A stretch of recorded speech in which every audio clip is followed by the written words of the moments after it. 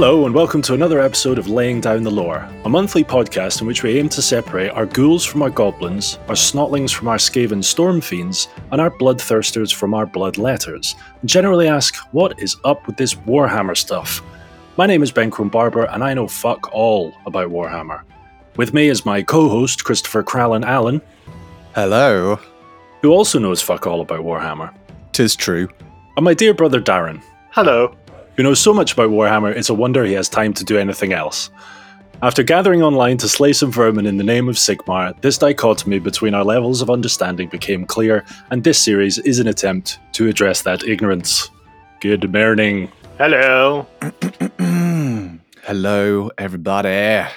So Dar, we had some feedback on TikTok. I posted a clip from one of our previous episodes. When we were talking about the orc origins, you said that there were no sort of proto-orcs, and a couple of people mentioned about Krorks. Yes, the Krork. K-R-O-R-K. Oh, it's one of the... What's that called? Palindrome. A palindrome. Shit the bed. Race car, right? Yes, race car. Yeah, sweet. Okay. So, yeah, are we fact-checking this? Are you wrong, basically? That's what we want to know. Are you wrong? Have you fucked up? What's the polite way of saying this? Yeah, they're slightly wrong because Krorks are 40k. Their kind of design and evolution was in 40k, not in Warhammer Fantasy. So it's the difference between orcs that end with a C and orcs that end with a K. Right. So K being 40k, Fantasy being regular Cs. And Age of Sigmar, right? Age of Sigmar is ORK, right? No. Age of Sigmar is Auric. Oh, I see. I thought that was right. Okay. Fuck, I was wrong, not you. But that's, I'm glad I'm sitting down because you're almost never wrong. You're a total bastard, you know that? Rarely right, but never in doubt. That's our Ben. I've always hated you. I'm convinced I'm adopted. Why so many different spellings of orc? They're the same greenskins, right, underneath?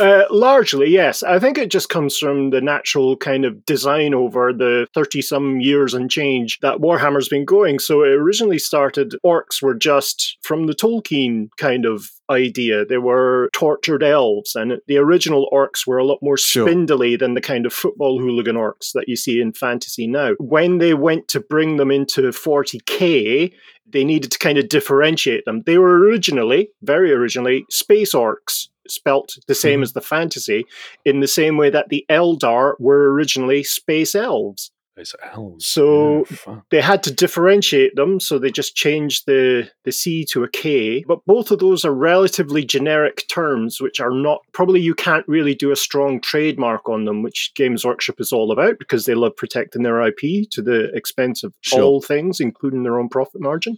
So when they blew up the old world and went into the Age of Sigmar, they had to create, well, they didn't have to. What they did was they created trademarkable names for all the races that they wanted to include. So all the races that appear in Tolkien appear in Age of Sigmar, but all the names are slightly changed.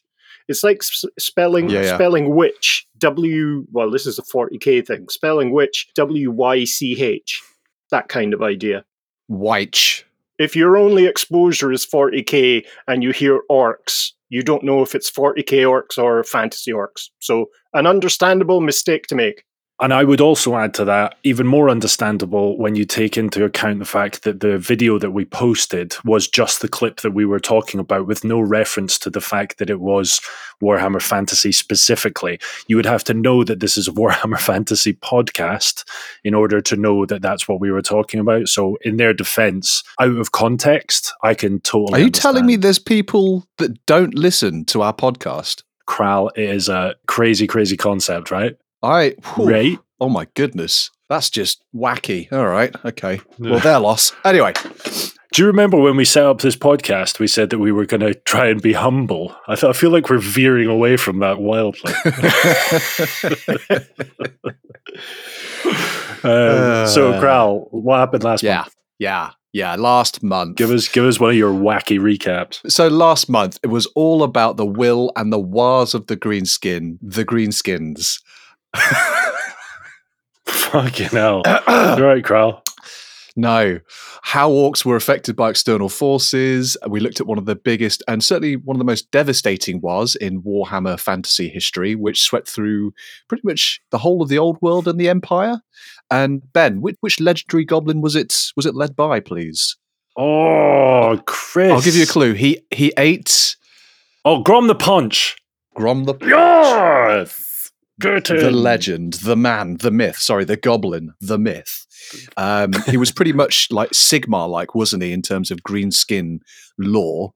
So that ambitious goblin, he swept through the old world, the Empire, conquering and defeating many human and dwarves and even greenskin settlements as well, and all the while absorbing more and more greenskin tribes and clans, getting bigger and bigger and bigger, until his WoW was several million or something ridiculous. My notes are all over the place here.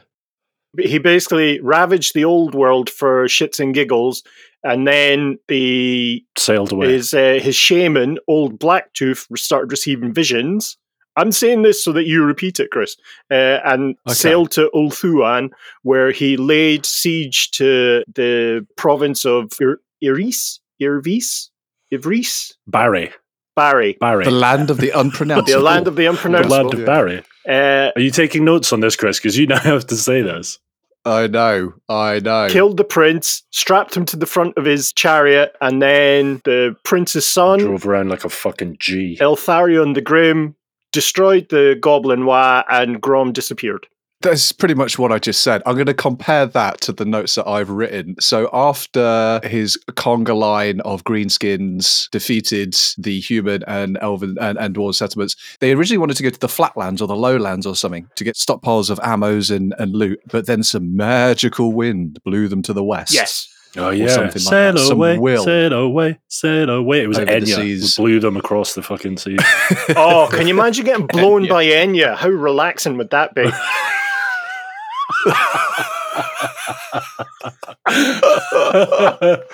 That's just... Is she able to carry that kind of long, kind of lilting, when her mouth is full? Well, I mean, there's no point in me doubling up on what Darren's just very succinctly summarised, so I think we'll just go with that. But some of the highlights I want to just pick out. Go on, give us your Orinoco flow. Okay. I don't know what that is, but I'm going to give it my best. It was an Enya song, Chris. I remember there was a night goblin that became the bannerman or banner goblin of Groms because he got sat on for 12 hours. What was that night goblin's name again? Oh, yeah. He got ass squashed. Oh, fuck, I can't remember. And he got sat on for 12 hours, which was such an amazing feat. Niblet. That's the one. Niblet. Very adorable. That's like Fight Club. His name was Niblet. And he was funky. His name was Niblet Paulson. His name was Niblet Paulson.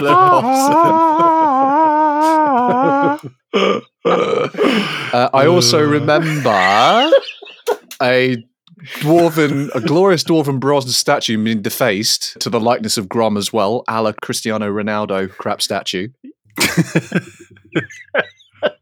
Yeah. And I'll be honest, I'm done. This is a new low point for you, Kral. This is the jankiest. You have one job, so here we are. All right. So, I mean, that was something painful.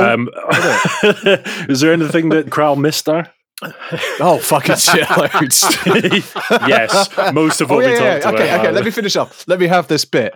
So, yeah, Azag the Slaughterer, which I think was one of Grom's generals, lieutenants, high-ranking orc anyway, he found a funky-looking hat that he put on his noggin. Oh, yeah.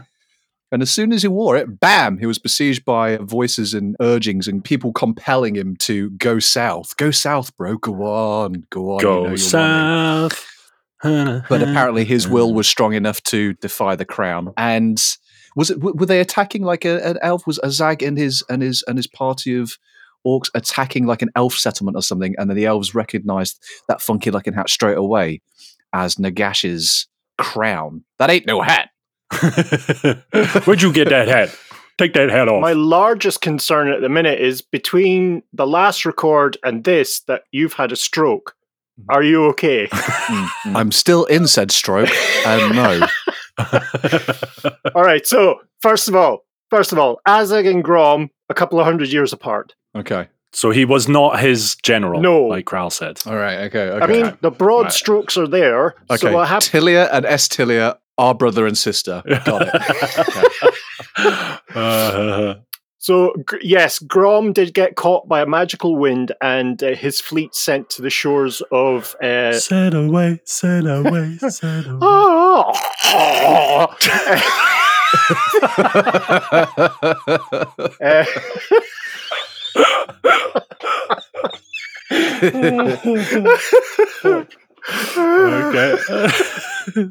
Okay, so Azag and Grom never even met each other. No. Okay, Grom had no idea who Azag was, but Azag probably knew who Grom was. Right. Okay. Yeah. So Grom. Do you think he did? Was he quite influenced by him? He would have been and there was a wyvern, wasn't there? There was a wyvern called Skull Muncher. No, there wasn't.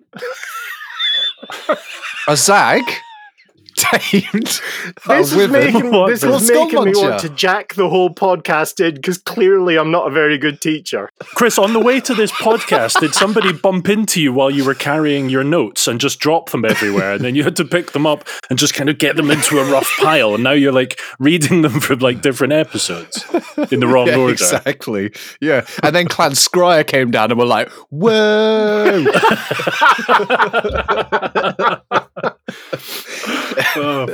And then Clan Mulder came with a book of grudges, and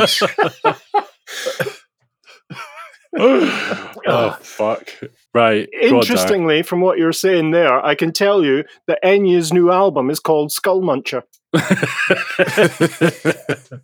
Sail away, sail away, sail away. Right, go on, Darren. Can you unpack and unravel all of that, please? Here we go. That's it. Stretch.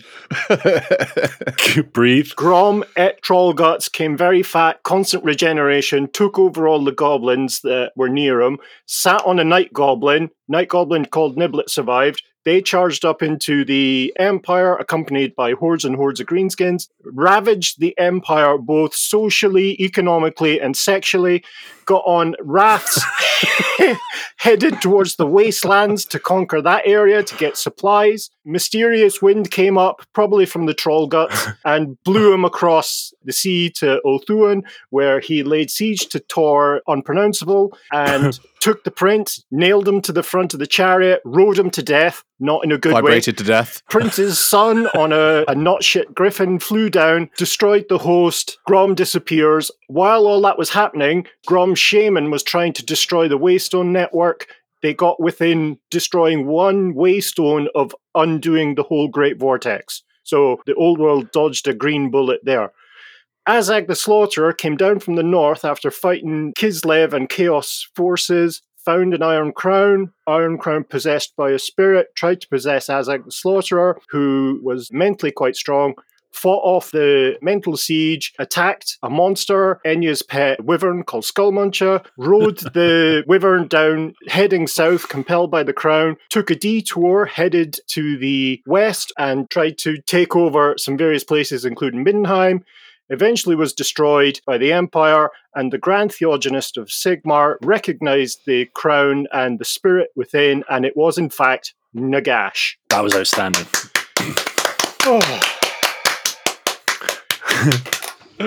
God, so that's basically what Kral said, right? I mean, I'm so tired now, I feel like I deserve a really kind of lilting, sonorous blowjob. Sail away, sail away. Coming right up. Right, Dar, where are we going? What are we doing? This is our final dive into the great war bosses and leaders of the orcs. So it's our penultimate Greenskin episode, and we're going to look at arguably the two greatest Greenskin warlords that exist in the present day Warhammer.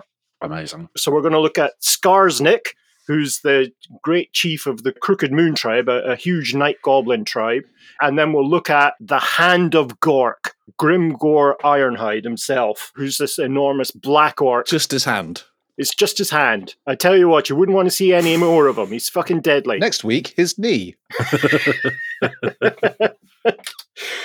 So really, what we'll start with is Skarsnik. who is the great night goblin chief, like the king of all night goblins, really, even though there are other tribes that are not associated with him much.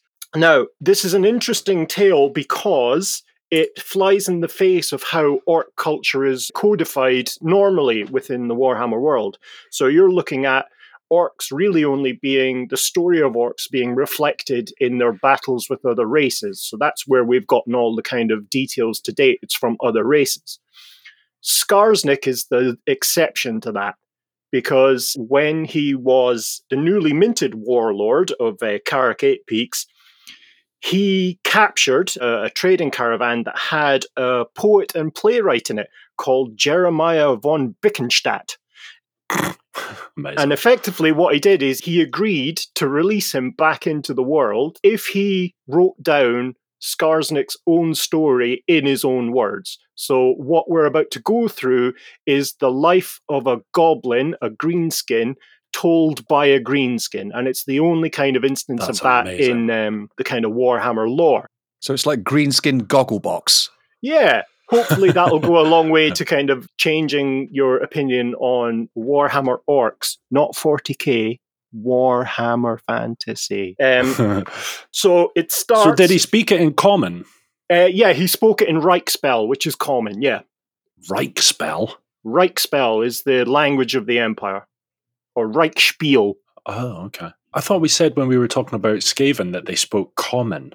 Is that just another name for... Yeah, effectively, the language of the Empire is really the common language of Warhammer Fantasy is. So Skarsnik began his story not known as Skarsnik. He was referred to as Runt. He was a goblin slave born from a mushroom drop. We've discussed that previously, how greenskins reproduce, and was a slave, as I say, that became known as Runt. He was exceptionally cunning, which is a thing that's evident throughout his rise to power. This was identified quite quickly by Runt boss Grobscab, who is the beefy goblin that was in charge of all the newborns. So very much like an angry green kindergarten teacher who likes hitting people and smashing them with stick, shoving them in crevices. Like Arnie. Yeah, that kind of idea. In Kindergarten Cop, just less friendly, yeah. Did you say Kindergarten Cock? Because that's a very different movie. Nope. For the record, and for the sake of the courts, no. That's the XXX director's cut. No, Your Honour, I did not. My lawyers have asked me to answer this in a negative fashion. So he was given leadership over a small group of newborns, and he became what's referred to as Runt Git. Git being the greenskin version of good or worthy or capable. That it kind of encompasses that whole kind of concept, like an official member of the tribe, as it were.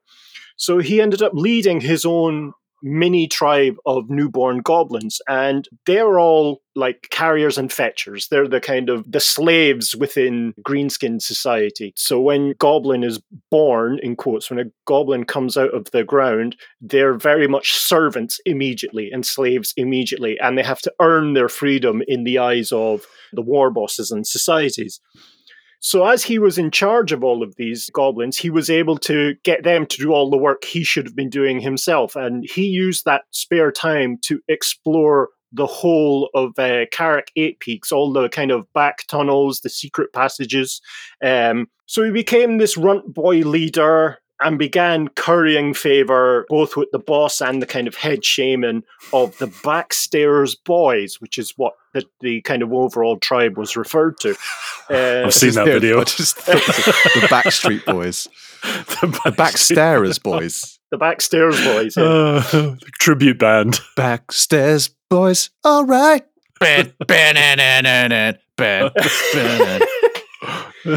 So realizing that his best chance for elevation within greenskin society is to curry favor with the various bosses, sub-bosses, but also to try and build up his own power base in terms of wealth and material amongst his own kind of burgeoning tribe, he came into contact with a prisoner of the Backstairs Boys, which was a Skaven called Skreekkit Yellowtooth.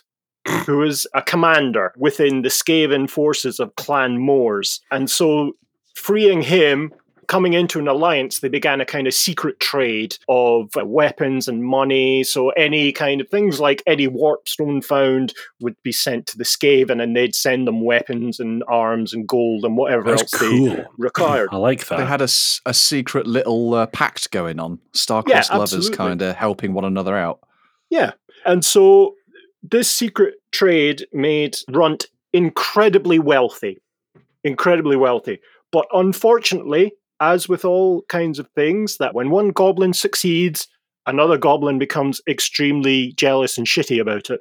And this other jealous, shitty Runt boy was called Snotruk. And both Snotruk and Runt had a very antagonistic relationship while they were developing their own separate power bases. Snotruk was in charge of not only his own kind of drop, which is the nursery style thing where all the mushrooms grow, but also all the squigs that were in there as well. And he just constantly mistreated all the squigs, beating them, punching them, probably rubbing them with sandpaper and squirting lemon juice on them, all this kind of stuff. And in one instance, the one that really kind of signified an escalation of their scheming against each other, Runt, who is the hero of our story, basically, I was about to say beat Snotruk off a squig, but you get the gist. He saved a squig from Snotruk's violence. This led Snotruk to betray the secret deal he had with the Skaven to just to interject, do the squigs have any level of sentience in that, like, they would remember that act of kindness? I think so. Would they then favour our hero over the other guy because the other guy was stopped kind of treating him badly? If you can imagine that a squig probably has the intelligence of a really, really angry drunk poodle.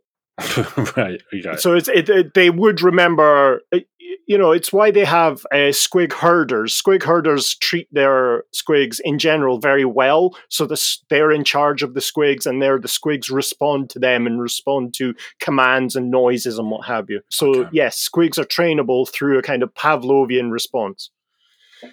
Right. Okay. So yes, betrayed by Snotruk, Runt is scheduled for execution.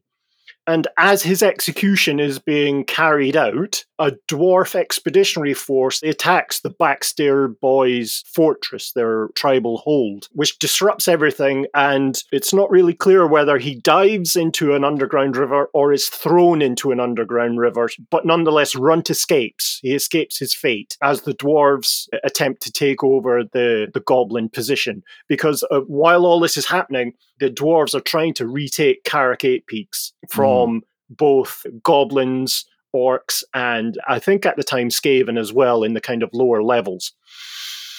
Where is this event happening? Where is Runt escaping from? Where was he about to be executed? Broadly, it's in the World's Edge Mountains, that long spine of mountains that comes down. There's an old dwarf fortress called Carrick Eight Peaks, about halfway up the actual size of the thing. I know it well. Yeah. It was there. It was there. It was at It was Carrick in there. So that's where he was born. That's where he rose to some level of power with his own tribe, all within the subterranean elements of that dwarven hold. So he's washed out. Effectively, the river he jumped into washes him out into the open air, and he makes it to the surface, and he's washed up on the shores, on the banks of a river. And luck being luck, is instantly captured by a load of wolf boys. Now, these are wolf riders, goblin wolf rider tribes, nomadic tribes, which, interestingly enough, ride wolves. No way! No way! So he's captured by, this is possibly the greatest name so far, Great Grizzler Griff Makaki the Cunning. Fucking hell. We'll just call him Greg. Say that again? Great Grizzler Griff Makaki the Cunning. Wow. Yep, forgotten it already. Wonder what his brothers and sisters were called. Susan and Darby. The second. Darby. So we'll refer to him simply as Griff. Yeah, that'll do. So Griff sees huge potential in the kind of confidence and defiance of Runt, but he wants to see what he'll do. He wants to kind of size him up a bit more. So instead of killing him and eating him, which is largely what goblins will do, which is fair game. The most eaten food by goblin is goblin, or snotlings, or squigs. No, it's not. Oh, is it? Are they a bit cannibal, are they? In general, what happens is that orcs will eat goblins, goblins will eat smaller goblins and snotlings and squig, and everyone eats mushrooms to get high off their tits. Which is it. Wow. I had a thought recently was, do orcs have nipples? No. You know what I was thinking? Do orcs have genitalia at all, in all seriousness? Because they spore, right? I think they must have had originally, before the mushroom idea came in, as in they had originally in Warhammer, because you have half orcs up to the 3rd edition. And after 3rd edition, half orcs disappear. Although you were going to say like half orcs up to the waist. Up to the waist. Big green cock. So yes, green from the waist down. Green from the waist down, much like Enya. Anyway, back to the story. Enya way. You've interrupted my Orinoco flow. So Griff has an enormous prison wagon built and throws Runt in there with some other prisoners that they've taken, like humans and dwarves, that kind of thing. So he effectively spends the next few years in his wagon, never leaving, but he's learning Reichspiel, the common language, and Kazalid, the dwarf language, from the other prisoners. So eventually he becomes fluent in both the common tongue of the humans and of the dwarf language. So as I said, incredibly intelligent, incredibly cunning goblin. Eventually he decides, I don't want to stay in a fucking prison wagon anymore. So he stages a fight with a dwarf and strangles the little bearded twat to death. So Griff releases Skarsnik because not only does he realize that he can speak both human and dwarf tongues, but he's pretty handy in a fight, especially against like a muscly dwarf. And so releases him, and he pledges to become a spy for the Wolf Riders. So he spends the next few years... Despite the Wolf Riders imprisoning him for years in a cage. So... Oh, God, you know what? You've done right by me by letting me out of this cage after 3 years. I'm going to be your spy. I'm going to be your trustful spy assassin, dude. Okay. All right. Also, I'm sure there's more to it than that. Also, a small issue with him being a spy. Surely his abilities as a spy are quite limited by the fact that he's like a fucking 3-foot green being. Yeah, but he can't exactly like blend into Altdorf, can he? No, but he can hide in mountain passes, hide in dwarf tunnels, sneak out the way and listen because he can understand the languages and relay the plans and so forth. Cunning little green bastard. So saboteur type. Yeah, okay. Well, okay, I mean, cool. You're not wrong. I suspect he becomes like a large bug as we would understand it in the spy community. Okay. Yeah, that makes sense. Yeah. Hard to stick him in a lampshade, though. I mean, I'm never going to trust a Christmas tree again.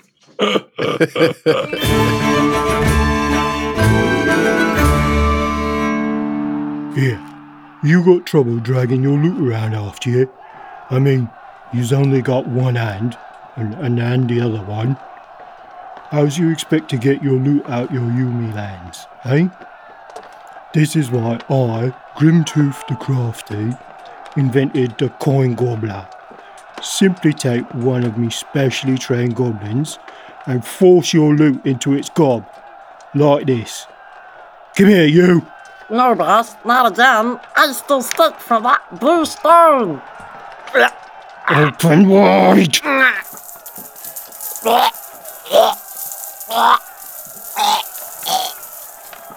There. All done. And now your loot can follow you anywhere. Boss, I don't feel so well. That butt plug squig is hurting me. You touch that and I'll have you. Where was I? Oh yeah, coin gobblers. Keep your choppers in your hands, boys. Boss, what's happening?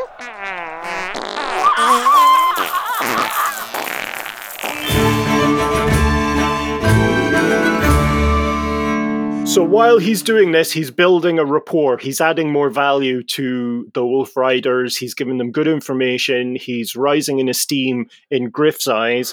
But there's obviously a problem because he is answering directly to Griff, but there is a goblin who's second in command of the Wolf Riders, a guy called Gulbash, and really hates sharing any kind of power. He sees himself as the next leader of the Wolf Clan, of the Wolf Riders. And Gulbash is particularly cowardly and weedy, much like almost all other goblins, and is protected by this very kind of roided up goblin called Gur. Not to be confused with the Wind of Magic. Okay. So Skarsnik thinks, I have to get round this little green shite. And so what he does is he helps a lowly goblin boss called Krugler to challenge Gur in a kind of arena pit match, kind of gladiatorial combat. And through devious means, Krugler is able to kill Gur, which then leaves the kind of second in command of the Wolf Riders completely unprotected, kind of cowardly. What kind of devious means? Poison, name calling, kind of bullying through social media, that kind of idea. Right, okay. He trolled him. That would bring the best of us to our knees. Yeah. So effectively, Runt then becomes the second in command of the Wolf Riders, and while building power within that tribe, manages to eventually catch and kill Gulbash, the other second in command, and then tries to convince Griff to return back to Carrick Eight Peaks so that they can take over the running of the Backstairs boys there. But Griff refuses, and so kind of committing to a larger vision, Runt slits his throat with a large kind of sickle-shaped sword, which will become one of his weapons of choice in the future. Nice. He takes over the Wolf Riders and heads to Carrick Eight Peaks, and as he travels, he conquers all of the goblin tribes around him, and including some of this kind of smaller orc tribes as they go. So eventually they get to the gates of Carrick Eight Peaks with a significant greenskin army, and just lays about everything around there, just conquers as much of the surface around Carrick Eight Peaks as possible. Carrick Eight Peaks having been a refuge for any greenskin. So any greenskin who could make it to Carrick Eight Peaks, the door was always open. They were able to get in, and space would be made for them. Of course, there'd be skirmishes and trying to get some increased resources and spaces for yourself, but it was a kind of safe haven for the greenskins. When he arrives there, unfortunately, he sees that the gates are closed. And he realizes from talking with other greenskins around, or I suppose interrogating, torturing other greenskins around. Tromboning. Yeah, tromboning. Realizes that the whole of Carrick Eight Peaks had recently changed ownership, and in fact had been taken over by the Skaven. Oh, shit. It's now a Starbucks. Starbucks. I thought you were going to say that the dwarves took it back, right? Okay, no, so it was the Skaven. No. Effectively, what happened is the Skaven had split the Crooked Moon tribe in half. The Backstairs boys being one of the smaller tribes within the Crooked Moon tribe. And so they had come up from underneath and just kind of spiked up through the middle of the territory and were constantly expanding their column of influence, shall we say, so that they could eventually push the greenskins that still remained within the mountain out, so it could be completely a Skaven hold. Mr. Chris. Question. So it was, Carrick Eight Peaks was dominated by the greenskins, and then the Skaven came up in between them and then slowly overtook them. This was not the same as the Battle of Carrick Eight Peaks, which we heard about in the Skaven episode, where the dwarves were driven out by poisoning their water source. And things like this. This is a completely different era. This is hundreds of years later. Yeah. Right, okay. Was the water better now? Had the water cleared from the poison? Or is it still generally poisoned? I think it's still generally poisonous, but greenskins in general prefer the liquid nutrition of cooked meat. And puddles. And puddles, yes. Fresh water's yuck. Right, okay. So leaving his army on the surface to kind of hold their position, Runt, using his knowledge of all the kind of secret little entrances and sneaky passageways, gets into the mountain and heads down in just to see for himself exactly what's happened. So as I've described, the Skaven have effectively split the Crooked Moon tribe in half. and one half is kind of disarrayed. There's no real leadership. But on the other half, we discover that his old nemesis, the runt boy Snotruk, is now the big boss of the Crooked Moon tribe. And seeing Runt... Was that the guy who captures tried to kill him? The guy who tried to execute him? Yeah, Right, at the very start, the squig abuser. So what he does is he throws him into a squig pen so that he'll be eaten alive. And there's huge kind of laughter and screeches, if you can imagine. He's in the middle of this arena. There's lots of kind of chompy mouths heading towards him. And suddenly, one of the squigs turns on the others and kind of destroys them, eats them, and comes up and licks his face. It's the very squig, Ben. The very squig that he saved. Oh my from God. Snotruk. That's amazing. He remembered. He remembered. Rex. Yeah. Hey, Rex, you remember me? Hey, We buddy. used to be buddies. Oh, You remember? that is the best thing I have heard all day. God, that's like a Disney film right there. So this is a huge squig. Is it a cave squig? It's a huge cave squig, which he names Gobbler because he grabs onto the squig, they leap out of the arena, and instantly attacks Snotruk, and Gobbler just chomps him down in 2 big bites. Brilliant. So he calls him Gobbler because he ate his enemy. Because he gobbled him. Yeah. He gobbled I him. get it. So with Snotruk dead, it's a piece of piss for our boy Runt to be able to come up with the kind of policies, the commitments and political manifestos to take over the Crooked Moon tribe, which he does in a matter of hours. He's in charge, large and in charge. Excellent. He comes up with a plan to rejoin both halves and also to try and retake the doorway, the main gateway, so that his army can get in. So hold on, he was the head of the Wolf Riders, right? Yeah. And then on his way to Carragate Beach, he took over a load of other tribes. Did he have a name for that group before he met the Crooked Moon tribe? I've not come across a name for it. It probably did have one, I just haven't seen it.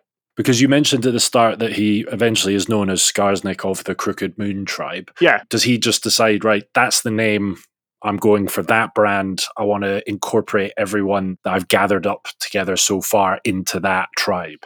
That eventually happens, but what happens at the minute is he's War Boss Runt. War Boss Runtkit Right. is his full kind of title. So Okay. he's in charge of the surviving members of the Crooked Moon tribe within the mountain.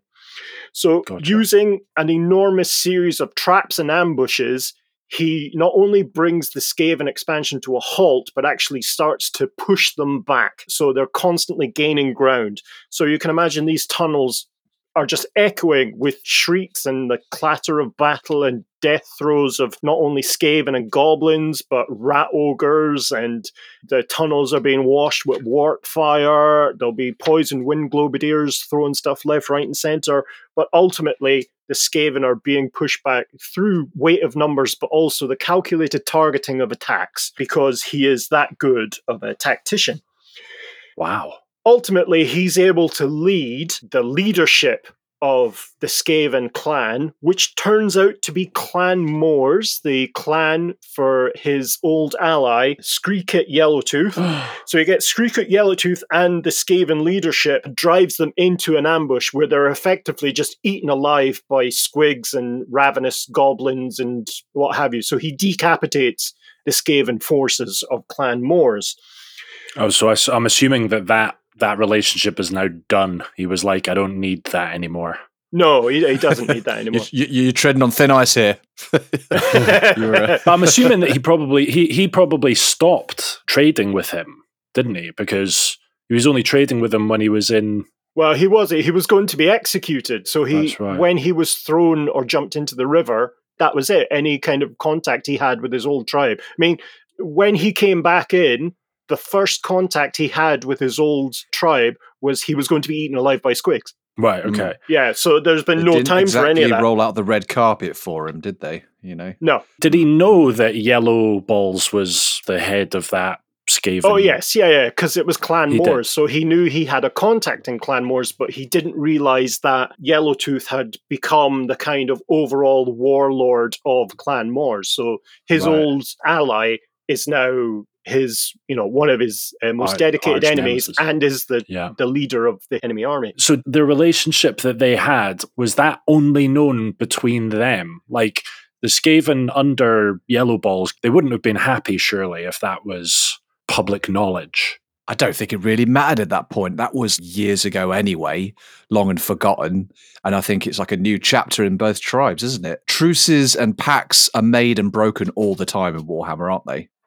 But it was just a trading thing. So my question is, like, did other Skaven in Yellow Balls' warren know that that's what he was doing? Or was it, did he keep it on the down low?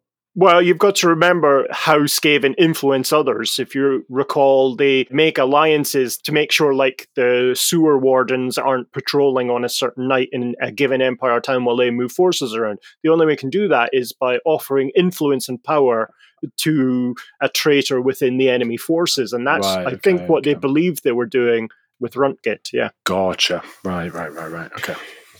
So with the leadership of Clan Moors dead, the armies fell back into the main Skaven stronghold within Carrick Eight Peaks, which was this reconstructed dwarven hold in the middle of something called the Hall of 1,000 Pillars. And a good example of what that might look like is the Khazad-dûm. A hall? In load of pillars. It's Khazad-dûm in The Lord of the Rings. Do you remember they're running through these a huge pillared hall? Oh, yeah.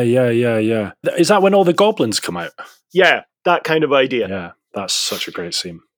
So you can imagine this enormous kind of columned hall, easily the size of a large town, with this kind of ratty-looking Skaven fortress in the middle, through which all their forces were coming up. So coordinating both halves of the Crooked Moon tribe, they attack from the flanks. So Runtgit and his half attack from one side, the other remnants of the Crooked Moon tribe attack from the other, and they both successfully breach the walls, and they just start slaughtering any Skaven they find. And while that's going on, again, the noise of battle, the smoke, the screams, the clatters, they just hear kind of rhythmic stamping. And this is a huge column of storm vermin and clan rats coming back from the upper reaches of Carrick Eight Peaks to repulse the goblin attack. Uh-oh. As they begin to engage, they hear this enormous wail of what's called squig pipes, which is the squig version of bagpipes. No, it's not. That's it is. amazing. It absolutely is. That's fucking brilliant. Are they tartan as well? No, they're red, because squigs are red. Oh, right, okay. And then they just hear this enormous kind of stampede, because it heralds the arrival of Runtgit's army, led by the Wolfrider clans, because they've seized the gate and are now heading straight down into the Hall of 1,000 Pillars. Shit's about to get real. So you've got the mother of all wars going on anyway in the Great Pillared Hall, and then you've got another legion of Skaven coming from above, and then another legion of Greenskins coming from somewhere else to just make it an absolute fucking Ben-Hur of an epic. Absolutely. Yeah, that's literally, wow. There's not a space available. I mean, the original attack... And they had to turn away. Sorry, guys, there's no room. We'll leave. You'll have to pull a ticket and stand in queue. Oh, yeah, exactly, they made more room, because what the goblins had gotten hold of were the old stores of dwarf gunpowder. So they blew holes in the side of the hall. So you can imagine there's huge explosions, enormous lumps of masonry flying through, squashing Skaven left, right, and center, and then just hordes of greenskins plowing through the holes in the walls. The Wolf Riders, led by the recently promoted boss Krugler. If you remember, he was the boss that was promoted in the pit fights. He killed Gur. And then it just turns into a huge meat grinder.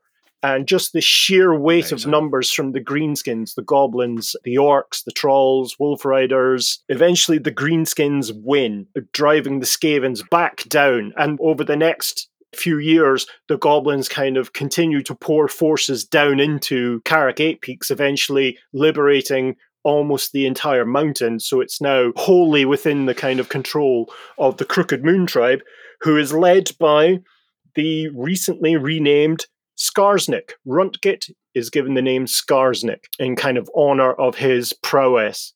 And him and Gobbler are now in charge pretty much of all night goblins, though there are tribes that are not associated with him. But, what he says goes. And so he is camped there. He heads out every now and then just to remind everyone he still exists. He particularly hates the dwarves because he holds them responsible not only for the kind of constant attacks that come against Carrick Eight Peaks, but also they were responsible for him being thrown in the river. It was a dwarf patrol that saved his life. I mean, he could see that as a blessing. I mean, he came out, he ended up not being executed. Yeah. So why does he hate the dwarves if they saved his life? Well, it's a night goblin, isn't it? It's just they hate dwarves. Yeah, genetic. Right, okay. He's quite famous for destroying dwarf armies, scalping their beards. He beard scalps them and leaves a huge pile of beards in front of a dwarf hold's door and doesn't bother attacking the hold. He just leaves. So his cruelty is legendary. Spunky. And also, it was a few years after that where he captured that poet who retold this tale of the rise of Skarsnik and how he came to power and what the life of a goblin is actually like. And that's it. That's the end of the Skarsnik tale. What you guys think?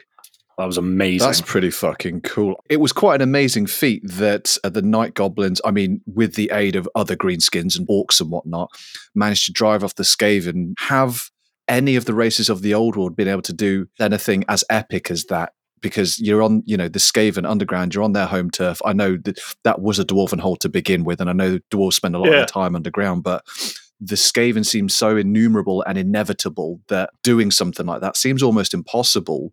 Have the old world ever done something like that? Driven, the Skaven have come up from under and driven outwards. Have they been driven back in the same way by the dwarves or the humans or the elves? I can only think of one comparable example, and that was at the end of the Black Plague, where the forces of the Empire through Middenheim liberated the whole of the Empire from the Skaven who had overrun everything except Middenheim and kind of pushed them back under. I also think that a greenskin tribe is comparable in size, roughly, with a Skaven clan. So there was one Skaven clan and dozens of greenskin tribes. So the advantage the Skaven had was they were tunnel fighters, effectively. So they had a technological advantage, whereas the greenskins had volume of numbers and also, night goblins are tunnel fighters as well. They almost never come out of caves. So only one big example, and that's from a 1,000 years before that. I think there's individual examples where they'll fight back a load of Skaven that they find in the sewers and block up the entrance, but that's it. But that's really it. This battle seemed particularly mahusive. And, and unforgiving. Yeah. What a battle. Okay. Yeah. So you said that he was named Skarsnik. Yes. Did the tribe name him, or did he pick that name? He was named by the kind of war bosses, the leadership of the Crooked Moon tribe. Okay. He was given a new name. Okay. And is there any relevance behind the name, or is it just... Scars is kind of cut, a kind of bleeding, a wound in kind of orc. It's kind of weird. This is where one of these crossovers between 40k and fantasy happens, because there's no real lexicon of orc terms, or greenskin terms, more correctly, in fantasy. There's a couple here and there, but the real kind of orc language was defined in the kind of tail end of first edition 40k. So scar is kind of a wound, a bloody wound, and snick is to cut, to kill, to assassinate.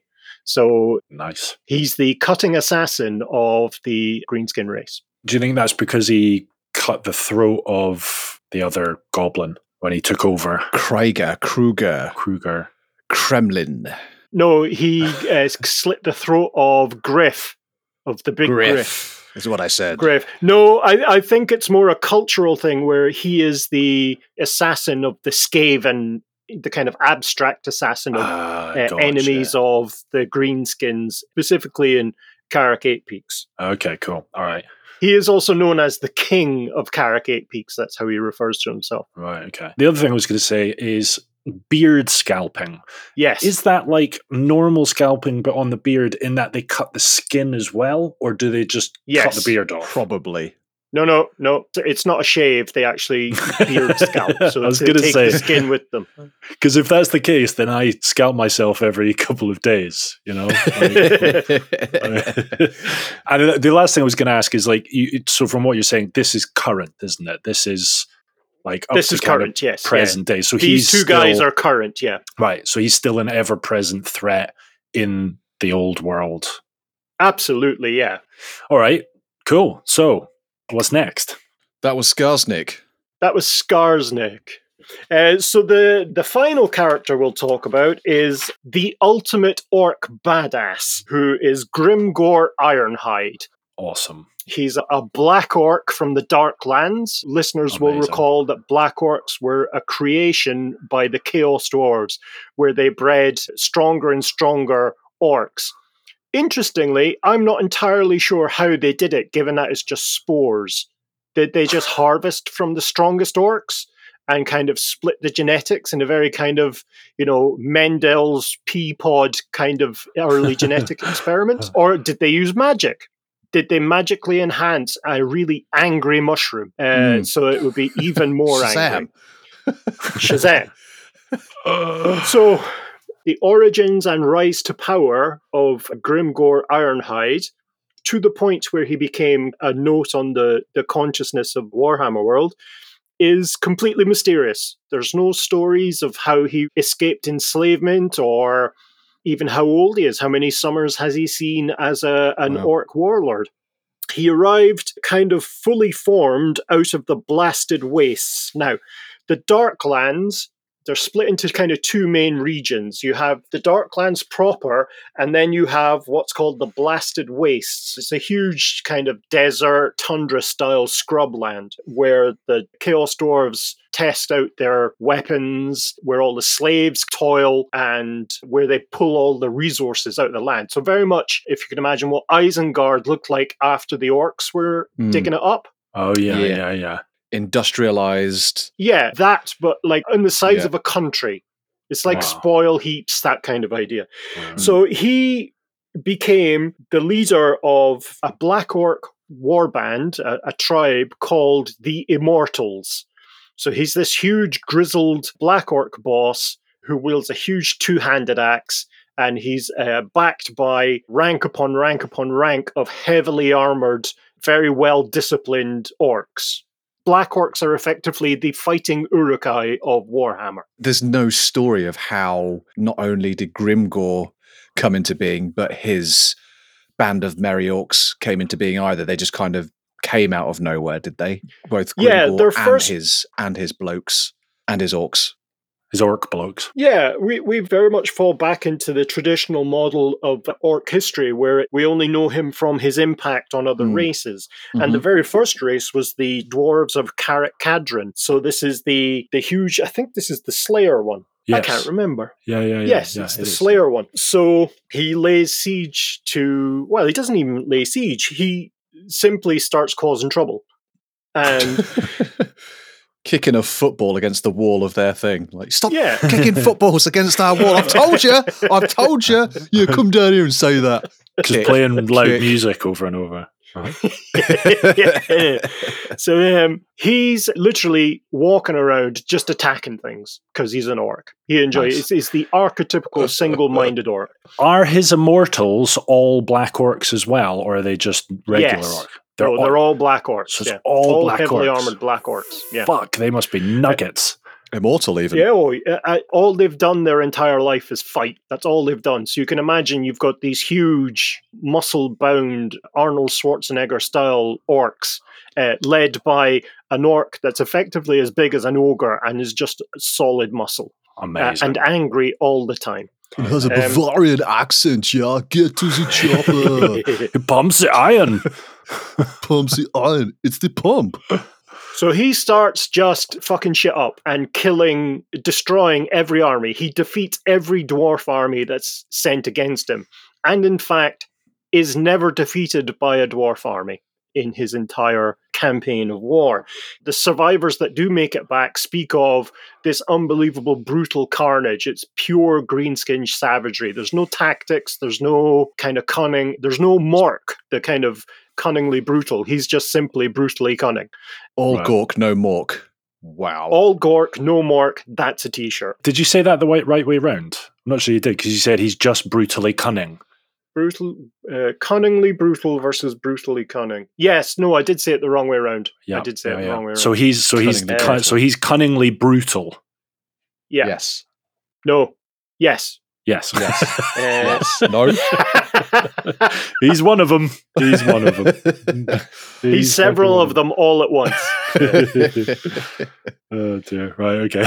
But in all his campaigns, he never tries to capture a fortress or a hold or take up any kind of defensive position. All he does is defeat armies and keeps going. Amazing.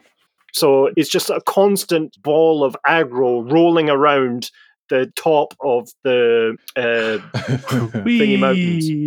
Whee! So eventually, the dwarves of the World Edge Mountains in the kind of top corner, they eventually just give up trying to send out guys to fight him. Anytime he and his army arrives, they simply get into their hold and close the doors. They effectively hide. Wow. And cover their shame and cowardice by entering a new grudge in the Book of Grudges.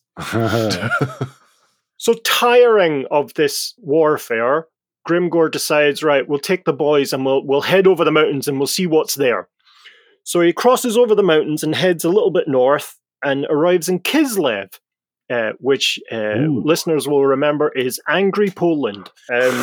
He defeats 3 armies in a row. Again, not bothering to stop, not bothering to take any kind of prisoners, not bothering to take slaves or... Just for sport. Just for sport. And it quickly becomes apparent that he's not interested in conquest, he's only interested in fighting. He doesn't leave garrison forces, nothing like that. He just wants to fight, literally wants to fight, doesn't care about an army that he has, doesn't care about any of that, other than it helps him get into bigger fights. All he wants to do is prove both to the gods and himself that he is the toughest motherfucker in Warhammer. Holy shit, this guy sounds fucking amazing. He's the orc poster boy. Oh yeah, he is absolutely the orc poster boy. It's quite intimidating as well, because there's no motive, there's no kind of... there's no guile. There's no measurable intention other than fighting for the sake of fighting. Do you know what I mean? There's no extrinsic motivation. He's just doing it for the love of it. Yeah, absolutely. And this gets to a point where he marches on the actual capital city of Kislev itself, which is home not only to... And the Ice Queen says, hold on a minute, mate. What are you doing here? You're not welcome. Well, it almost exactly that's what happened. Have you read my notes? Catherine, the Ice Queen, so the kind of Polish Elsa from Frozen, she is the queen of Kislev, and she's also the most powerful ice mage in Warhammer. A queen that summons a blizzard and freezes enemies, and that bitch cold. I got in there first, you fucker. And so she summons an enormous blizzard, an enormous ice storm, which freezes the Greenskin army. You've got to imagine as well that orcs being orcs, he still has this core force of the immortals, but there are now hundreds of tribes associated with him, because while he may not be interested in treasure and loot and conquest, other war bosses are. So they're not guiding him because he's unguidable, but what they're doing is they're taking up the sloppy seconds, as it were. It's interesting that he's still referred to as a green skin, when in fact he's not, is he? He's a black skin. No, his skin isn't black. Black orcs, they come from the dark lands. So it's just a namesake. They are not. Yeah. Right, so he's still green. Yes, it's a darker green to be sure, but yeah. Oh, okay. Green nonetheless. And so as his forces march towards Kislev, they're just battered constantly by this magical storm. And frustrated by the death of thousands of greenskins on the kind of foot march to Kislev, he kills another few dozen in anger and then just retreats. So it's the first time he's known defeat, really. So he comes back. He withdraws from Kislev, and then his temper gets the better of him, and he decides to march back. And instantly the storm comes back. So he loses more greenskins, more followers. Eventually, he just throws it all in as a bad lot and heads off. That reminds me of that Eddie Izzard thing where he's talking about the Germans trying to invade Russia during the war. And he's like, we've got a good plan, we've got a good plan. Oh, it's a bad plan, it's a bad plan, it's a bad plan, retreat. We've got a new plan, we've got a new plan, we've got a... Oh, it's the same plan, it's the same plan, it's the same plan. Well, you see, I don't think it's a good analogy because that implies that Grimgor had a plan, and he doesn't. Okay. So he heads off to take Carrick Ungor, which is this dwarven hold in the World's Edge Mountains, east and south of the country of Kislev. He gets in, he starts throwing his axe around, takes his temper out because he's just enraged that he got beaten, that he was not even beaten, that he was unable to close with an enemy that was powerful enough to stop him. He really wants to fight. So he takes out not only the Night Goblin tribes that are within Carrick Ungor, but also the Skaven clans that are there. So he takes on Clan Moors, famous from Carrick Eight Peaks, but also Clan Moulder is there. And so he sets up a kind of fortress for himself and his immortals and the other orcs and goblins and trolls and what have you that are there. And really he becomes content for a while because he's found his endless war, his endless fight, because he spends his springs and summers above ground killing anything he can get his hands on or fighting anything he can get his hands on, ranging from Kislevites to Chaos Dwarves to Empire troops to dwarves and other orc and goblin tribes. And then he spends the colder seasons underground fighting Skaven and Night Goblin and anything else he can get his hands on. And because there's enough time between each journey up and down, the enemies kind of think he's gone, so they come back in and retake position. So he ends up with this amazing kind of a Disneyland of carnage is really what he wants. Is he also engaging with any chaos armies or anything? Because as I remember, Kislev were the last kind of humanoid bastion between the northern wastes, the chaos wastes up north, and then the old world. So did he inherently ever have a brush with any chaosness? Yes, but not yet.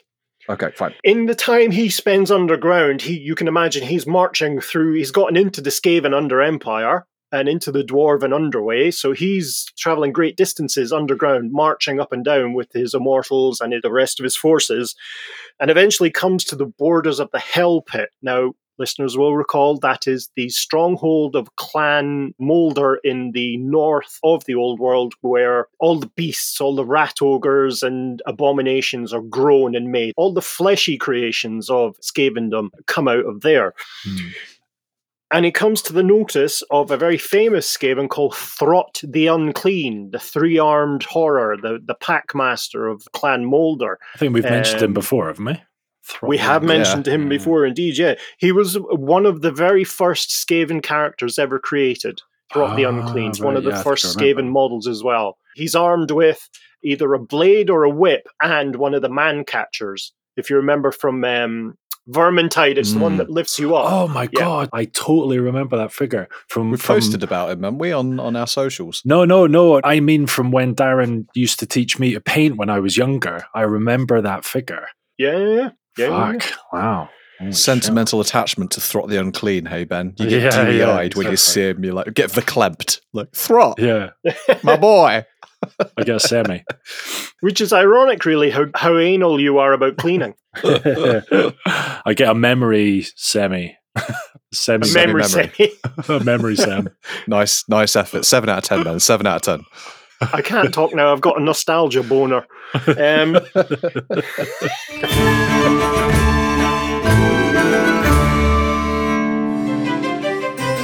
Hello, I'm renowned poet and playwright Jeremiah von Bickenstadt, the very same Jeremiah von Bickenstadt who chronicled the life of Skarsnik, the Goblin King of Carrick Eight Peaks. Yeah, that was me. Let me ask you, is your memory failing you? Are you struggling to complete the simplest of tasks? Are you involved in a creative production and are having difficulty recapping things that happened only weeks ago, even when provided a written list by someone who can accurately recall said events? Well, you're likely suffering from numbskullitis, a common psychological condition caused by excess ass spider use and just generally being a bit of a dick. But fret not, help is at hand. Here at the Bickenstadt School for the Not-So-Gifted, we specialize in tried and tested memory-improving treatments such as hitting you in the head with books, shouting at you to do better, and dousing you in cold water every time you get something wrong. Give us just 4 weeks and we'll ensure you never let your team members down or ruin the intro to a podcast again. The Bickenstadt School for the Not-So-Gifted, because being a numbskull isn't cool.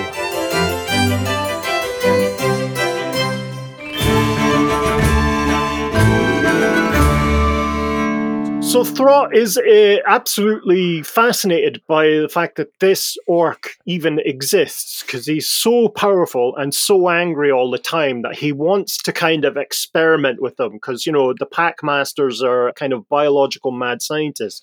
So I think his aim is ultimately to be able to harvest some of the genetic material from Grimgor and try and unlock the secrets of the process that the Chaos Dwarves did to create the Black Orcs, but also to see if there's any kind of cross-pollination he can do to create, like, super angry Skaven, that kind of idea. Let me guess. He tried to take a swab from the inside of his cheek. Just open wide. This will well, be in a very roundabout way, he did. But what actually happened was he sent 3 dozen rat ogres to fight him. Mano 3 dozen rat ogres. And Orko.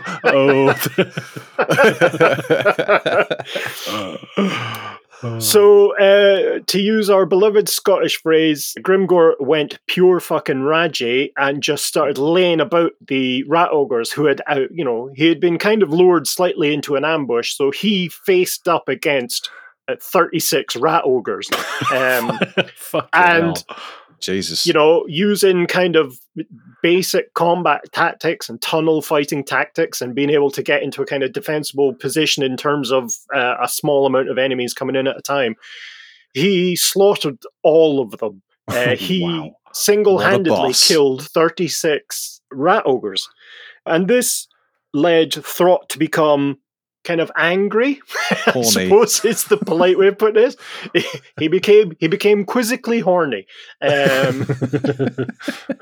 He got a research boner and decided that he wanted to catch Grimgor now. So he organized an enormous expedition to head off and just kind of swamp the orc warlord with numbers and see if they could catch him, cage him, and then he'd be able to conduct more experiments on them. Nice. And also his immortals as well. But by the time that Throt had got to the site of the orc camp, Grimgor was already long gone. He had left. Unless you think he had fled from fear, he had not, in fact. He had become what I like to call bored shitless. Horny. Horny. Hand me another rat ogre head. This one is used. Oh, fuck you know. Squeak, squeak, you bitch. So he headed out north, and he returned back through the Skaven Under Empire, back to Carrick Ungor, and just said, there's no challenge anymore here. I've killed the best the Skaven have to offer. I've killed all the tribes, the clans and tribes in and around Carrick Ungor. So he decided, you know what? Fuck this for a game of soldiers, no pun intended. I'm heading home. So what he does is he takes his army and he heads back up north and heads back into the northern Darklands. And this is where he gets to, as Chris kind of asked, he gets his first real taste of chaos. Because what happens is he gets into what's called the Battle of the High Pass, which is at the very top of the Darklands.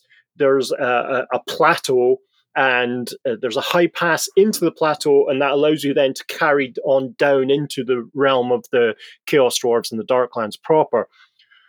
But when he got to the pass, he met his first kind of real experience with the forces of chaos. He met the prime lieutenant of the Everchosen of Chaos, the kind of anointed chaos champion, Archon the Everchosen, and met the lieutenant who's called Crom the Conqueror. Nice. who's a cracking miniature. He fights both with a shield and a sword, but in his hand that has the shield, he also has an axe. So he's kind of slice and dice fighter. I can just imagine him being quite clumsy in the middle of fight. Whoa, hold on. Let me just get my shit. Oh, my bloody axe is in the... Okay, right, go. Yep. Oh, no, wait. Sword. Oh, for fuck's sake. Can you just hold He's that a for nightmare for making you a cup of tea. Do you know what I mean? Just fucking spill it. Just put something down. Jesus. Dude, like you fucking spilling the sugar with your axe. Just put the axe down. Like, what are you trying to prove? Like, also, this is Earl Grey, you shithead. Yeah, but you like pay attention when I'm telling you what I want instead of chopping. He sounds quite cumbersome. What I want you to picture is you've got this broad mountain pass across the World's Edge Mountains. Off to the east, you can see the mountains of Morn and the land falling away in front of you. Behind you, you've got Kislev and the Northern Empire. So it's stunning. It really is a battle at the top of the world on this high mountain pass. On one side, you've got serried rank of Chaos Warriors, these huge 6-foot-plus armored tanks of humanity dedicated to the Chaos Gods in all their glory. You'll have Chaos Marauders, the kind of angry Vikings of Warhammer. Would those first guys, would they look, do you remember in the opening sequence in Vermintide, the Skaven character who's dealing with the portal is talking to a Chaos Warrior, and he's like fucking huge and armored and like horned and whatnot. Is that the kind of... Yes, that's what you're talking about? If you can imagine hundreds upon hundreds of them lined up. Fucking hell. And on the other side, you've got equally large, equally armored forces of Grimgor. So you've got all these armored black orcs, you've got the orc biggins, goblins, the whole tribal capacity of greenskins arrayed against the forces of chaos. And then there's just simply a mushing battle where the forces of chaos have never come across an enemy as violent and as angry as they themselves are. And Grimgor's forces have never come across humans who fight as well as they do. And over several days, they just push their line back and forward. There's constant bloodshed, constant screaming, the sound of armor being penetrated, and the penetrated Noblar, and the use of I will not penetrate a Noblar. That sounds awful. Noblar by Calvin Klein. Then there's the greenskin mages, greenskin shaman using their big and little Wa magic. You've got the magic of the Chaos Gods, Chaos Sorcerers, and it's a blasted hellscape. It's what you would think of as the worst elements of all fantasy wars happening in one mountain pass. And eventually, the orcs are defeated.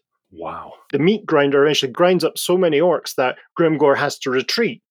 And once again, he is absolutely enraged by this. And he then has to kind of work out who he is and what he's doing, and he needs to redeem himself because he perhaps feels he's no longer the chosen champion of Gork, as Gork would see it. Sounds like an orc with an existential crisis.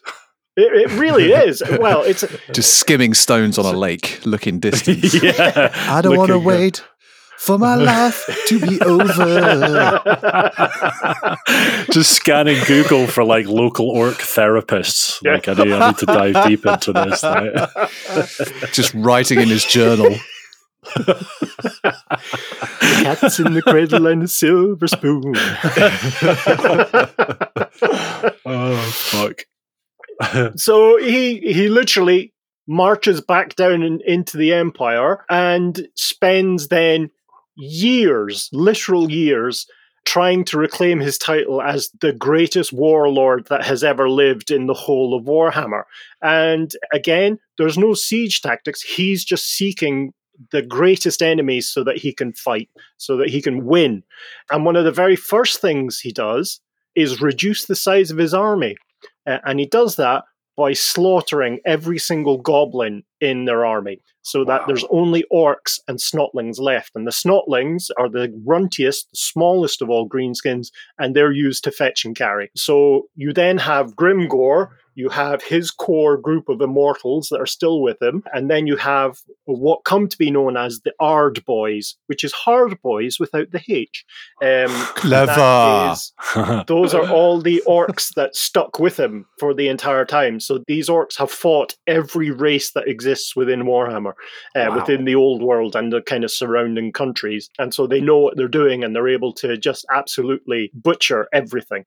So he retreats back into Kislev, goes back down to Karakungor, kind of reestablishes himself, and then marches on Kislev. And as he marches on Kislev, he's bringing this enormous statue called the Effigy of Gork, which is this, effectively, if you can imagine Stonehenge all packed together in the shape of an orc. And that's been dragged forward to kind of catch the attention of Gork himself, so that Gork is able to see his chosen warlord is back at him. And Gork's just got his head in his hands going, oh my God. This orc does not represent me. You're trying too hard. So he slaughters everything that comes to meet him. He feels he's back on his winning streak. He decimates the country of Kislev and heads back down into the Empire. And so you can imagine tens of thousands of orcs pouring down out of their various layers from the World's Edge Mountains, kind of washing down to join Grimgor's Wa. He himself carries on, destroying everything he can. He ultimately comes to Middenheim, which is where Archaon, that was the name I was trying to remember, Archaon, who is the Ever-Chosen, realizing that Archaon, the kind of ultimate Chaos champion, intends to storm the city. So he decides that he and his boys need to get in the action too, so that he can destroy or kill or beat the leader of the Chaos forces that stopped him in his tracks at the Battle of High Pass. So if he can beat the general, the overall general, the commander of the Chaos forces, then that kind of washes away the shame of being beaten by a second in command. When he gets there, he orders his guys to take as many human slaves as possible, and they begin constructing 2 enormous siege engines. These things just, vast, blot out the local environment when they're coming forward. And they're referred to as the gods or the gods. One is Gork, one is Mork. Nice, guys. And these are effectively massive wood and metal titans, as you would understand them from 40k. Enormous war machines, tens of stories high, in the shape of their orc gods. So they're pushed forward, and from the belly of the one that's called Gork is an enormous battering ram, and from the one that's Mork, it's just festooned with rock lobbers. So rock lobbers. Rock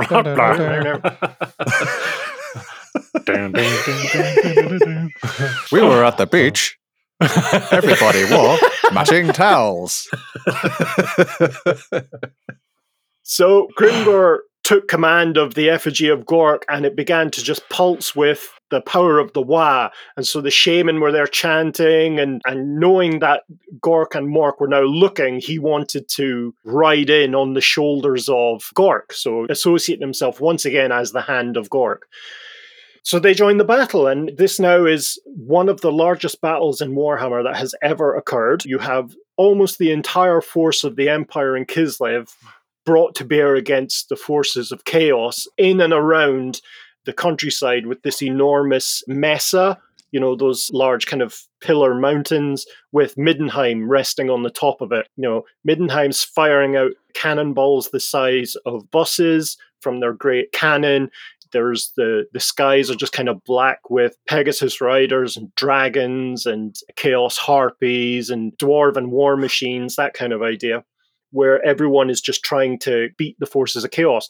So while Chaos is fighting the Empire, the orcs just barrel in from one side. Christ, this is epic. And ultimately, what has happened is that the champion of the Empire, a character called Volton, which we'll come to when we discuss the Empire in depth, challenges Archaon to single combat. And while this battle is happening, Archaon is ultimately victorious, and he's standing over Volton and he's ready to deal the final blow when a priest of Sigmar charges him and knocks him to the ground, allowing Volton to get away. However, the Chaos Champion is able to get to his feet, grabs the priest, who's called Luthar Huss, and just hurls him across the battlefield. And it was at that moment that Grimgor, as if from nowhere, headbutted the Chaos Champion so hard that he flew him across the battlefield, and followed up by chasing him and trying to get a good blow with his great axe, which ultimately splits the Chaos rune shield that the Chaos Champion Archaon is defending himself with. While that single combat is happening,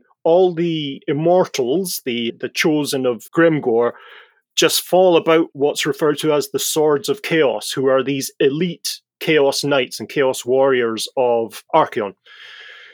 As soon as that happens, the forces of Chaos focus on the Greenskins, and the Empire and the forces of humanity are actually able to consider themselves saved. And so they withdraw as quickly as they can to allow the Orcs and the Chaos guys to fight amongst themselves. The single combat between Archaon and Grimgor is a thing of beauty, because with the skill and benefit of the Chaos blessings that the champion has, he's incredibly quick with this enormous demon sword. He's constantly flicking his blade out towards any exposed area of Grimgor, because just even one wound would more likely than not suck the soul right out of him and kill him. Wow. Grimgor, of course, is just constantly twatting him right in the head as much as he can with his axe. It literally just beating him left, right, and center.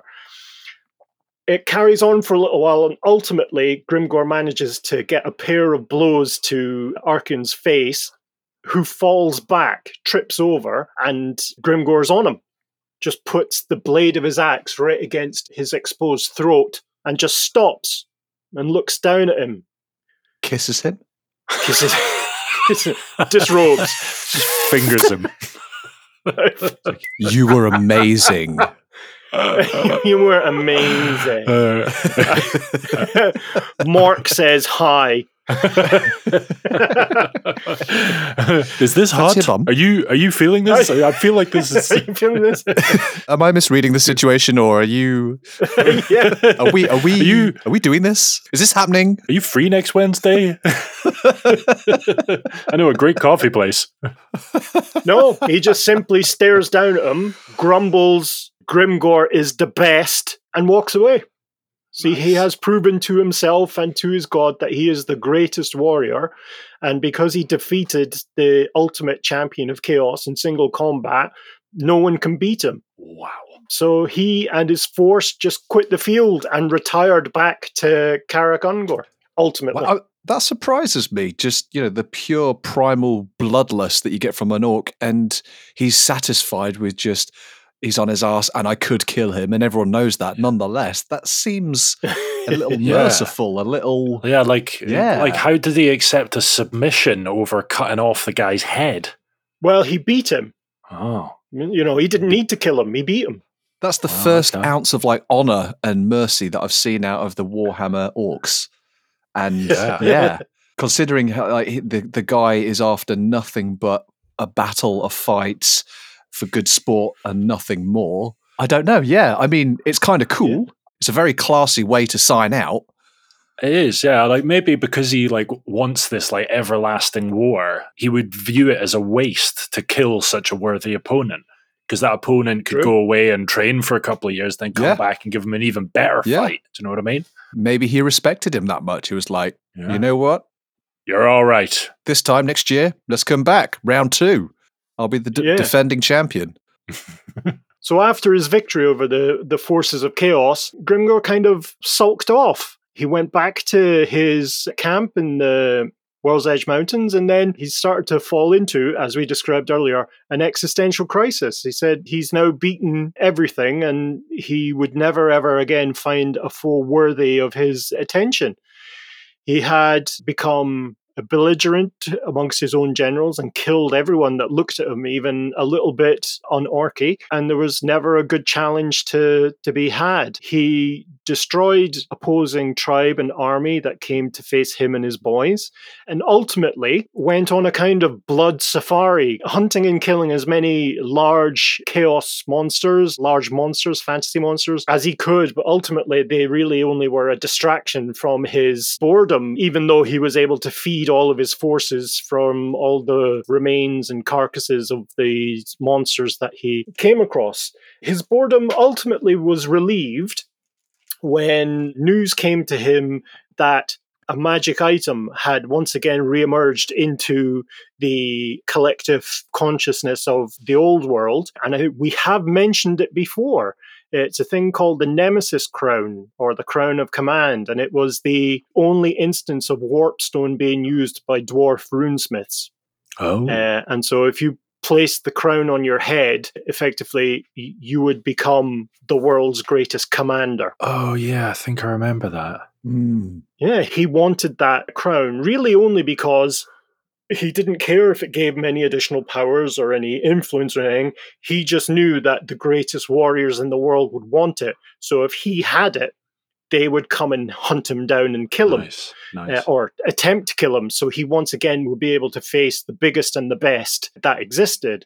And really that's where Grimgor's story in the kind of current timeline comes to an end-ish, but if we stick there, pre-end times, that's where his story ends. He's barreling around the old world, picking fights with the good and the great of every single race he can. He does play a huge part in the end times, where he's encouraged by a savage orc shaman called Wurzag, the Great Green Prophet, who identifies him as what's called the True Git, this hand of Gork, this kind of great champion, while Skarsnik is the champion of Mork, or possibly Gork as well, and tries to get them to unite in one great world-ending Wa. And so he begins assembling a Wa of the totality of greenskin races. So he goes through like Morglum Neck Snapper, who's this great orc greenskin warlord. He goes to the Hobgoblin Khans to try and get their wolf riders to come with him. And as the end times progresses, I think we discussed previously how the winds of magic became semi-sentient and then incarnated into an individual. He became the repository for the wind of Gur, of beasts. So many monsters and so many greenskins and trolls, ogres joined him that it became known as the Beast Wa. So it led to ultimately the ogres viewing him as the kind of living embodiment of the Great Maw, of this kind of violent being that eats, in quotes, eats or destroys everything that's put in front of him.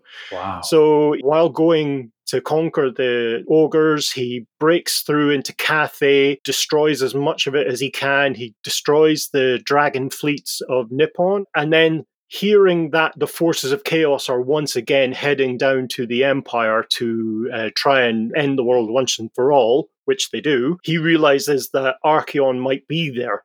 So he marches his entire army back to the old world to stand against Archaon one more time to try and prove that he's still the best, he's still the strongest, and he can defeat the mighty champion of chaos that he already defeated. And they do indeed cross paths one final time, where they're... Because it's kind of even at the minute, isn't it? He was beaten once, he beat him once, so now it's best of three. Well, he had been beaten once by one of Archaon's underlings, by his kind of lieutenant. Right, okay. But this time, Archaon had been empowered by all four gods evenly and in a much bigger fashion, because this was it. This was the final war for the planet. All in. Put it all on red. Go. So they met in single combat in the midst of a world-ending battle, and they charged each other 6 times. And on the 6th time, Archaon's demon sword split Grimgor's axe straight down the middle. And his luck, Grimgor's luck, had finally left him, and Archaon spun around, flicked out with his sword and took the Black Orc's head from his shoulder. And without sparing his lifeless body a second glance, just marched back into the war that ultimately ended the world. And that is the tale of Grimgor Ironhide, the greatest orc warlord that had ever existed. Fucking hell. And they lived happily ever after. That's beautiful, man. Wow, that was amazing. Blimey. Grimgor, he's my boy. So we kind of touched on the end times there. That's further in the timeline than we've ever gone. But I'm guessing that was necessary to kind of... It is a little bit, but it's just to bookend the story of Grimgor. And we will cover that in much more detail when we cover the end times. But I think it was good to give a little glance into 100%. how it all ended for Grimgor. Totally. I mean, we did that for the Skaven as well when we talked about, they dragged the Warpstone Moon down and crashed it into Lustria. That was about the same time. Right. Yeah, you're painting this absolutely immense, epic picture for the end times now. Like, okay, we've heard a bit about the Skaven. They're going to basically crash a moon into the planet. Okay, that's pretty significant.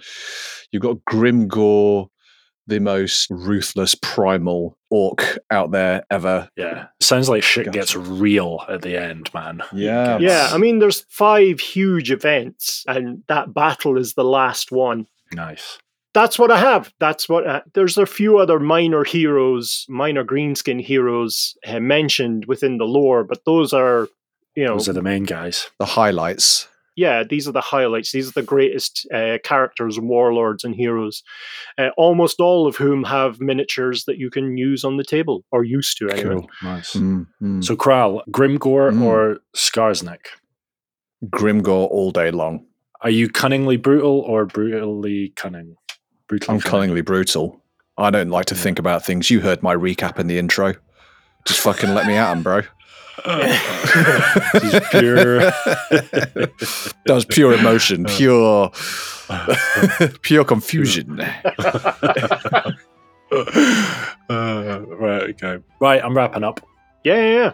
All right, that's all from us. Thank you so much for listening. If you want to find out more about the topics we've discussed in this podcast, you can find all the reference articles in the show notes or on our website at layingdownthelore.com. You can also reach us on our socials, and we've got loads of bonus material available on our Patreon at patreon.com/layingdownthelore. We'll be back again next month displaying just how little Chris and I know. Until then, bye. Bye. Sail away, my friends. Sail away.